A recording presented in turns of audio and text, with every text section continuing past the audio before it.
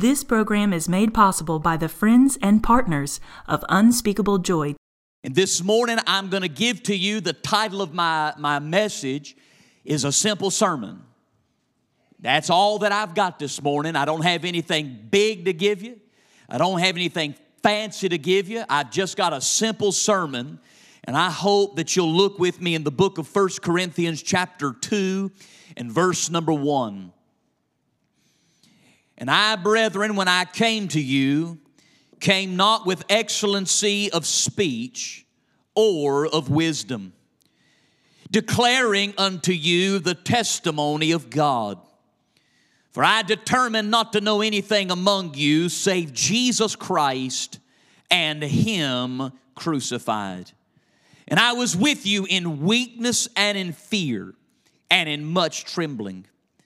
And my speech and my preaching was not with enticing words of man's wisdom, but in demonstration of the Spirit and of power, that your faith should not stand in the wisdom of men, but in the power of God.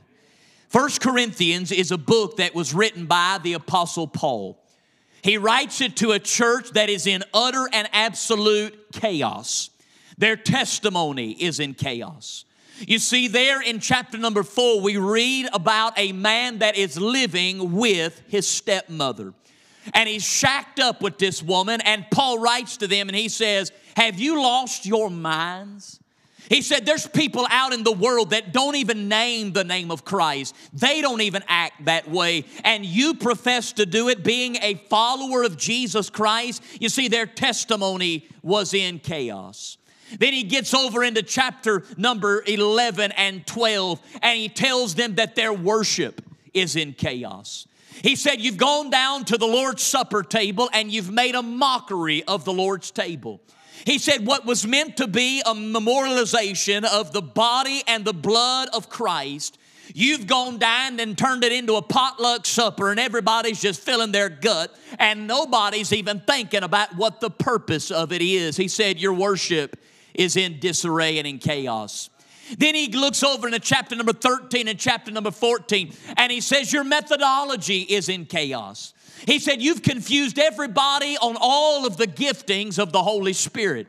He said the people that have got the gift of prophecy, they're speaking with tongues. And the people that are speaking in tongues, there's no interpreter in the house, and it's full of confusion. And he says this, he says, let all things be done decently and in order. He said, you're in chaos. And in order to fix them and to straighten them out and to turn everything around and to bring order where there's chaos and to bring clarity where there's confusion, he says, I want you to know when I came to you, I did not come to straighten you out with enticing words. He said, I didn't come to straighten you out by giving you man's wisdom. How many of you know if you're not confused, listen to a preacher long enough and they'll confuse you? How many of you know you won't be confused about a lot of things, but you get in a lot of churches, and before you know it, you don't know which way's up and which way's down, which way's left and which way's right anymore. You have no idea what's going on. You know why? Because we have made everything difficult that God sent Christ to simplify. In the Old Testament, there were 613 laws that no man could keep. And Jesus said, I have come that you might have life and life more abundantly. And not one of these laws is going to be done away with until I fulfill them all. You know what that means? You ain't got to do nothing because Jesus has already done it all. But yet some churches you'll go into, by the time you leave, you say, well, I don't even know if I can live up to the standards of what's been laid upon me. You're confused. We've made everything so difficult. You know what Paul said? He said, I've come this morning to give you a simple sermon. He said, a simple sermon from a simple man to simple people. Brothers and sisters, I remind you this morning, I am a simple man. I don't have the clout. I don't have the education. I don't have all of those things. And that's probably why y'all understand me. Because it does not take many big words and high and lofty ideas for you and I to walk away and have no idea to think what God expects from us. You know why? Because while preachers are busy trying to take drafts up to the heights of trees, Jesus has called us to feed the lambs that are down on the ground. And instead of putting stuff so up high where nobody understands it, why don't we bring it down on a level where everybody's living? Jesus was up on a high at a lofty level, but what did he do? When we could not get to God, he left the portals of glory, tiptoed down the stars and the Milky Way, and condescended and got down on our level. So I'm just going to give you a simple sermon this morning. Why do we need simple sermons? 3 reasons. Number 1, because the gospel is simple. There's nothing difficult to understand about the gospel of Jesus Christ. Can I give it to you in a nutshell? Here it is. Jesus loves me, this I know, for the Bible tells me so. Little ones to him belong. They are weak, but he is strong. Yes, Jesus loves me. Ladies and gentlemen, I remind you, the gospel is this. I'm a sinner, you're a sinner. He's the Savior, and you can be born again and saved today by the grace of Jesus Christ. There's not a Baptist way, a Methodist way, an Episcopalian way. There is but one way to know God, and that is to know him through the Lord Jesus Christ. The gospel is not difficult. People make it difficult. Number 2, the reason you need a simple sermon, pretty simply put, it's not man's wisdom, it's the power of the Holy Spirit that makes it powerful. You see, people think if I get up and I give high and lofty words, people think I'm smart. We don't need people to think we're smart. We need people to know God. People think if I get up and I give them my 3 points in a poem, and I give them my sub points and my sub points, and I get them all the way down, that they'll know something about God. Ladies and gentlemen, I can give you 5 points, I can give you 3 points, I can give you 1 point. It makes no difference what kind of points I give you, because the power of the gospel is not in my ability. It's in demonstration as the Holy Spirit of God takes the word that is spoken by man and applies it to the heart of the people that hear what he has to say. Well, okay, let me hit on that one for just a second. I can tell when I find resistance. You see, you've got this idea that if a man doesn't know everything about you, that he can't help you. Beloved, I don't want to know everything about you. I look at your Facebook. I know enough.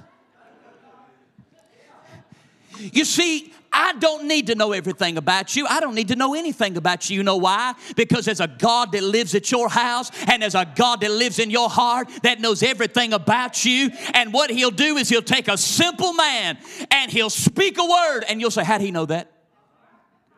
He don't know me. He don't know my life. He don't know my family. How'd he know that? It's simple. The God that lives by you, the God that lives with you, the God that's walking the steps with you, he sees what you are, what you need, and he knows it all. And the Holy Ghost is who applies the message. Number 3, the reason people need simple sermons, and it's pretty simply put, you'll find that people have difficult lives. I don't need more difficult stuff in my life. Am I right about it? Either y'all don't live in the world I live in, or you're dependent on the government for everything you got going on. I don't know which one it is, but evidently something ain't going on here. I don't know about you. I don't need somebody coming in my potato patch and telling me all the different things that need to be upfixed and redone and turned around and up. I need somebody to get in my potato patch with me and help me fix it. And tonight and this morning and tomorrow evening, I don't need somebody's words ringing in my ear. I need a God that's lifting up my arms, that'll walk the valley of the shadow of death with me, and will go up the mountain and by the river. I need a God that'll go with me. Ladies and gentlemen, that's why the gospel is simple. When you could not go to where he was, he came to you. And when you could not find him, he came looking for you. That's why the gospel is simple, because life is already difficult. So this morning, if you'll let me, I'll give you a simple sermon. I got 3 points to my simple sermon. Number 1, the first point to my simple sermon is this: it is not I, but Christ. Look at verse number 1 of this chapter that I read to you. Paul said this. He said, and I, brethren, when I came to you, came not with excellency of speech or of wisdom. That word excellency right there, it literally means big words, lofty ideas, elaborate schemes, fantastic philosophies. Paul said, I could have mentioned those things. He said, I could have given you all the different schemes and schematics and isms and schisms that would have helped you. He said, but I didn't bring any of that to you. You know why? Because it's not about Paul. It wasn't anything about Paul. It had nothing to do with Paul. Paul said, I don't want you looking at me. I don't want you paying attention to me. I don't want you processing what I am. I want you to see Christ. He said, that's why I didn't come with excellency of speech. How many of you know sometimes you can go into a church and the preacher preaches in a way so that when you walk out, you say, what a guy. If you preach in a way when people walk out and they say, what a guy, you're not preaching right. The way you ought to preach is when people walk out, they ought not say, what a guy. They ought to walk out and say, what a God. And beloved, here's what I'm telling you. Paul said he had all the different things that you could have put into a chasm. Man, he had the degrees, he had the philosophies, he had the background. Philippians chapter 3, verse 6 and 7 tell us that Paul was of the stock of Benjamin. He said, I'm of the tribe of Benjamin. He said, I'm a Pharisee of the Pharisees. I mean, this guy has got it going on Donkey Kong, son. But not one time did Paul ever tell the Corinthians, look at me. Man, we get up and we hear about Dr. So-and-so and Reverend so-and-so and the high and lofty Bishop so-and-so and Pastor so-and-so. And before we know it, we think we've showed up to see old so-and-so. Don't y'all act like y'all ain't been in churches like that. You go in places like that, and it's like it's the preacher show, or the choir show, or the musician show, or the deacon show, or the camera show, or the light show. Ladies and gentlemen, cameras won't help you. Lights won't help you. Preachers won't help you. Choirs can't help you. It's not about man. It's not about people. It's about the one man that came to bring you into relationship with Jesus Christ. It's all about God. It's all about Christ. And you don't need to look at a man. You don't need to process a man. You don't need to be held back by man, because it is not I, it's Christ. How many of you, be honest with me this morning? Let's take a little Tyler survey. How many of you lift your hands and say, I've been hurt by somebody in my life? Every one of us. I would imagine that would have had a 100% participation rate. Do you know why?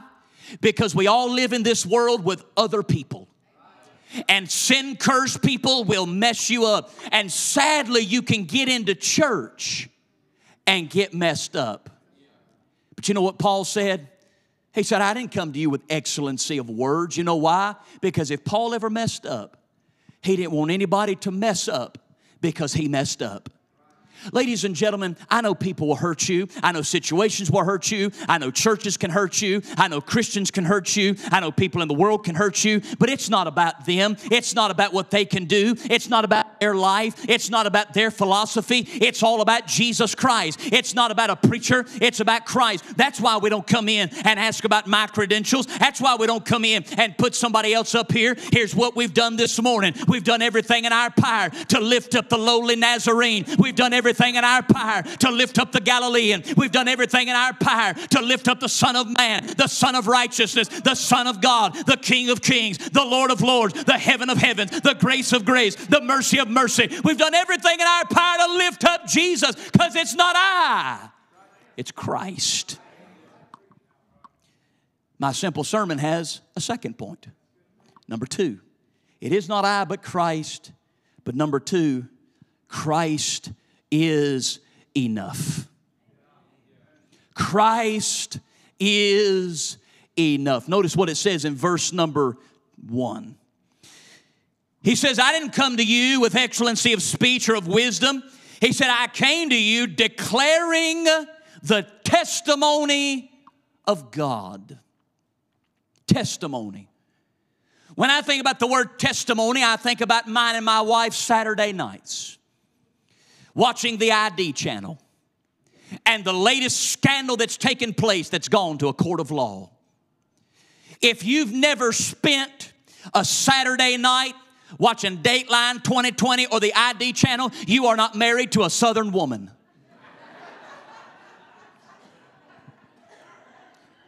Son, I'm telling you, if the FBI wants to solve unsolved mysteries, look up a Southern woman, because they watch those shows with intent. Son, I mean taking notes. How did they bury the body? What kind of DNA did they find?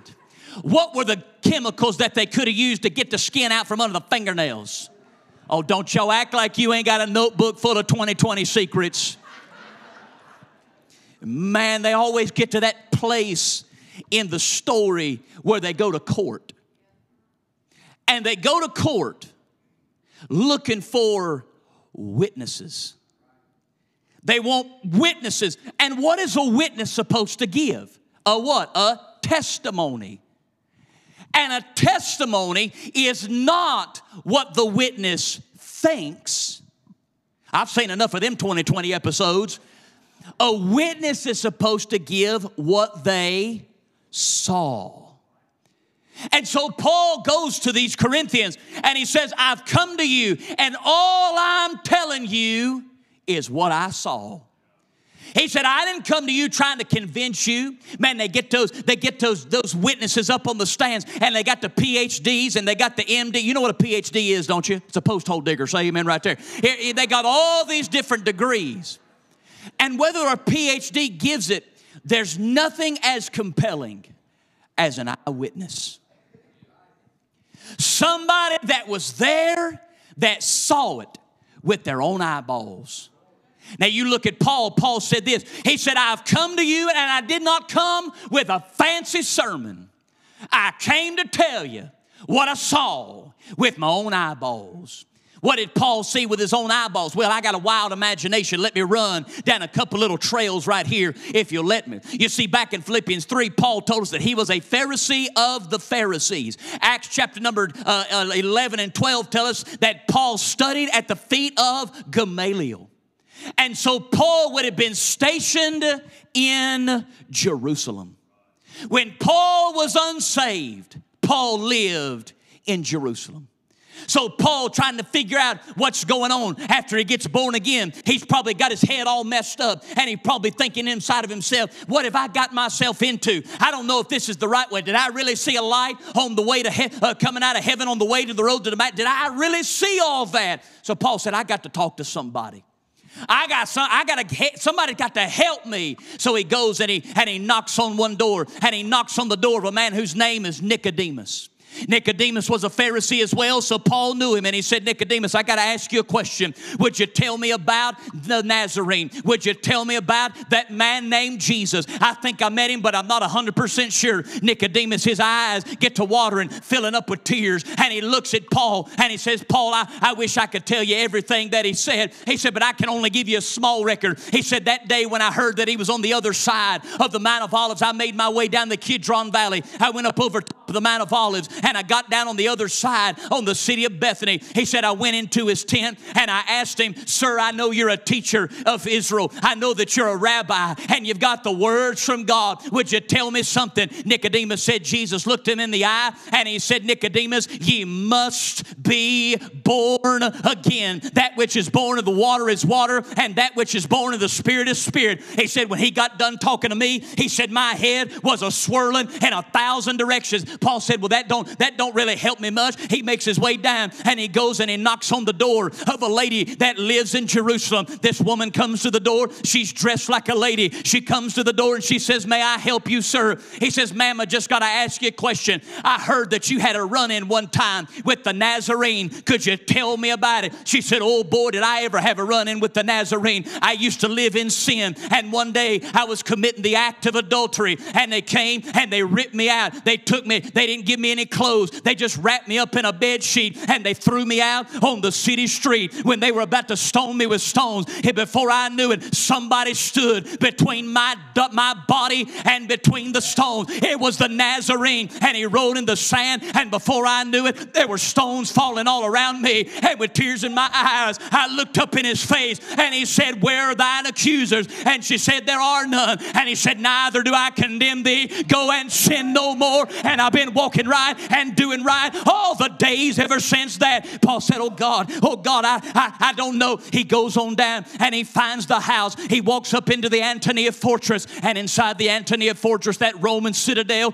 he finds a man. He's got bastions on one side, badges on the other side. He's got the honor of being a centurion. And he said, sir, I've got to ask you a question. I heard you had a run-in with the Nazarene. Could you tell me about it? He said, boy, did I ever had a run-in with the Nazarene. He said, my position was to take care of all of the executions and the crucifixions on top of Golgotha's hill. And there was this one Wednesday afternoon in the Thursday morning, and all of a sudden at 3 p.m. the sky went black. Had been black from 12 p.m. to 3 p.m. The skies went black, and before I knew it, the man that was on the middle cross, he looked down and he said, Father, forgive them, for they know not what they do. And then he looked up to heaven and he said, my God, why hast thou forsaken me? And the next thing I knew, he bowed his head and said, Father, into thy hands I commend my spirit. He prayed and then he died. And all of a sudden the earth got to shaking, and the veil in the temple got rent, and every rock rent asunder. And before I knew it, I realized who was before me. It was the Son of the living God. He said, I bowed upon my knee and I said, certainly this was a righteous man. Paul said, oh God. His nerves were tore up. His heart was torn out of frame. Before he left, though, there was a group of 4 soldiers, and they were over in a corner, quiet. Paul walked up to those soldiers, and he said, fellas, can I ask y'all a question? Have you ever had a run-in with Jesus, the Nazarene? And their eyes got as big as $50. The blood ran out of their face, and they said, one time. He said, would you tell me about it? And they all looked at one another and they turned back to him. They said, well, we were the ones guarding the tomb that night. What happened to him? They looked at him and said, well, you know what happened? The disciples came and stole his body. Paul looked at him and said, no, I was in the conspiracy where the Pharisees told you what to say. I want to know what really happened. Honey, their knees got to quaking. Their hands got to shaking. Their teeth got to chattering. And they looked at Paul and they said, Paul, we don't really know what happened. But all of a sudden, on that third glorious morning, all of a sudden the earth got to quaking, and light shined out from inside of that tomb. And that Roman seal, it broke as that stone rolled away. And before I knew it, there were angels coming out of that tomb. There were angels sitting up on top, and I didn't know what to do. We went and ran and hid in a bush. But before I knew it, the rose of Sharon, the lily of the valley, had walked out of that tomb, and he's alive. He's alive. I saw him. He's alive. Paul wrote to them and he said this. I just want y'all to know, everything that I thought about him was all true. Beloved, I don't tell you anything that I do not know beyond a shadow of a doubt. I can't tell you about the isms, and I can't tell you about the schisms. I can't tell you about your life, and I can't tell you about their life, but I can tell you about his life. I can't tell you about where you're at, but I can tell you where he's at. I can't tell you what you have to have, but I can tell you what he can give you. I can't tell you about what you're going to face tonight, but I can tell you about the one that'll face it with you tonight. I don't know what your tomorrow looks like, but I know the one that's already in your tomorrow before tomorrow has got you in it. I remind you this morning, it may not be me, but it's all him. It's about Jesus Christ. It's not about a denomination. It's not about a person. It's all about Jesus the Christ, the Son of the living God. It's all about Christ. Number 3, here's my simple point to my simple sermon. It's not I, but Christ. Christ is enough. But number 3, you're going to make it. You're going to make it. You're going to make it. You're going to make it. Let's have a little Dr. Phil moment. I want you to repeat after me. I'm gonna make it. Say it again. I'm gonna make it. Say it again. I'm gonna make it. How do I know that? Let me show you what it says in verse number 5. Verse number 5, Paul said this. He said, the reason I didn't talk to you with big, fancy, excellent words is that your faith should not stand in the wisdom of man, but it will stand in the power of God. Beloved, if I got up here and I gave you some big fancy lecture and you got a little snippet of that and a little snippet of this and you put it in your heart and then you went and got lunch and you had the warm fuzzies on the inside and you thought, man, I feel good. Everything's great. It's going to be wonderful until Monday comes. And then the reality of what you're dealing with are going to make the warm fuzzies fade. But if it's not my words that tell you you're going to make it, but the God that saved your soul that tells you you're going to make it, your faith doesn't stand in the wisdom of man, but it stands in the power of God. I'm not a contractor, but I'm also not an idiot. I don't have my license, building license, but I can read a book. Thank you. Do you know what the most important part of a building is? It's the what? The foundation. You can get the lowest bidder to build the house, and you'll be okay probably. But you get Brother John Brown, who rented a backhoe to come dig your footings. You, my friend, are going to have trouble when the big bad wolf comes to huff and to puff and blow your house down. Do you know why? Because if the foundation is strong, if the house is properly connected to the foundation, it will survive. Oh, now the roof might get ripped off, and the shingles might flap about, and the windows might explode. But at the end of the day, you've got something you can rebuild on.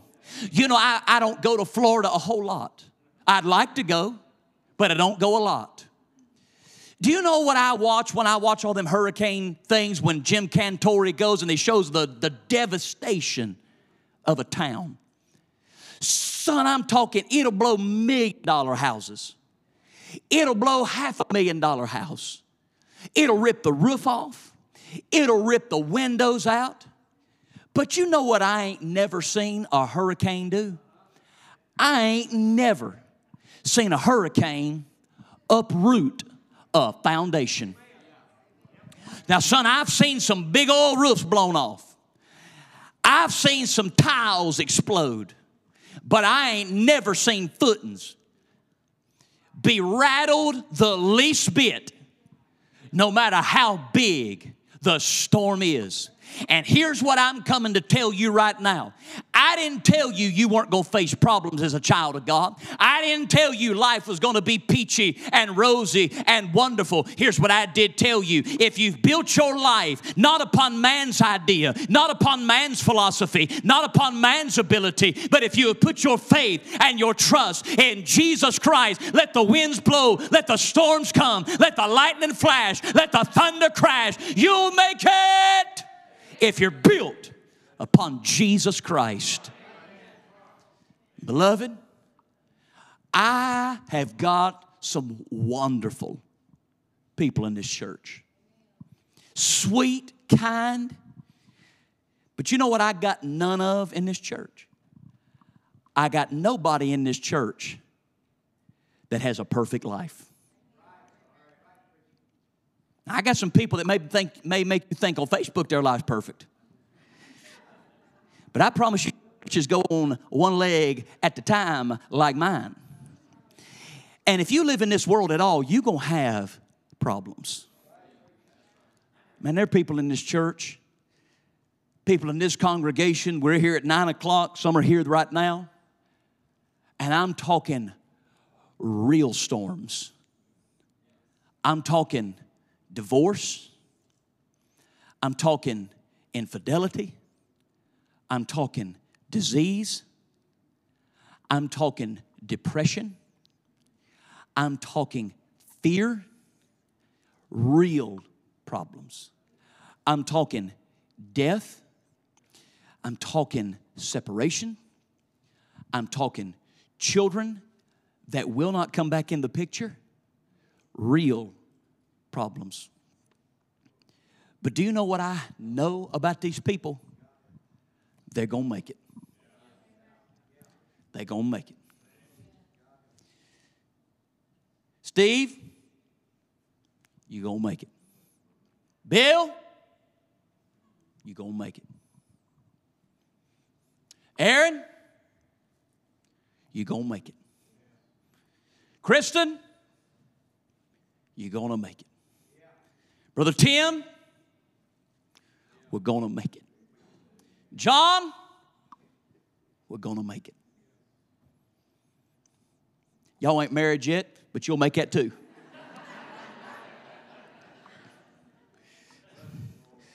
Come help me, Scott. Come help me. I don't know who you are in this room, and I don't know what you battle in this room, but I can promise you right now, if you are built upon Jesus Christ and you're trusting in Him with everything you are, let the storms come, let the winds blow, let the adversities pile up against you, you're going to make it. You're going to make it.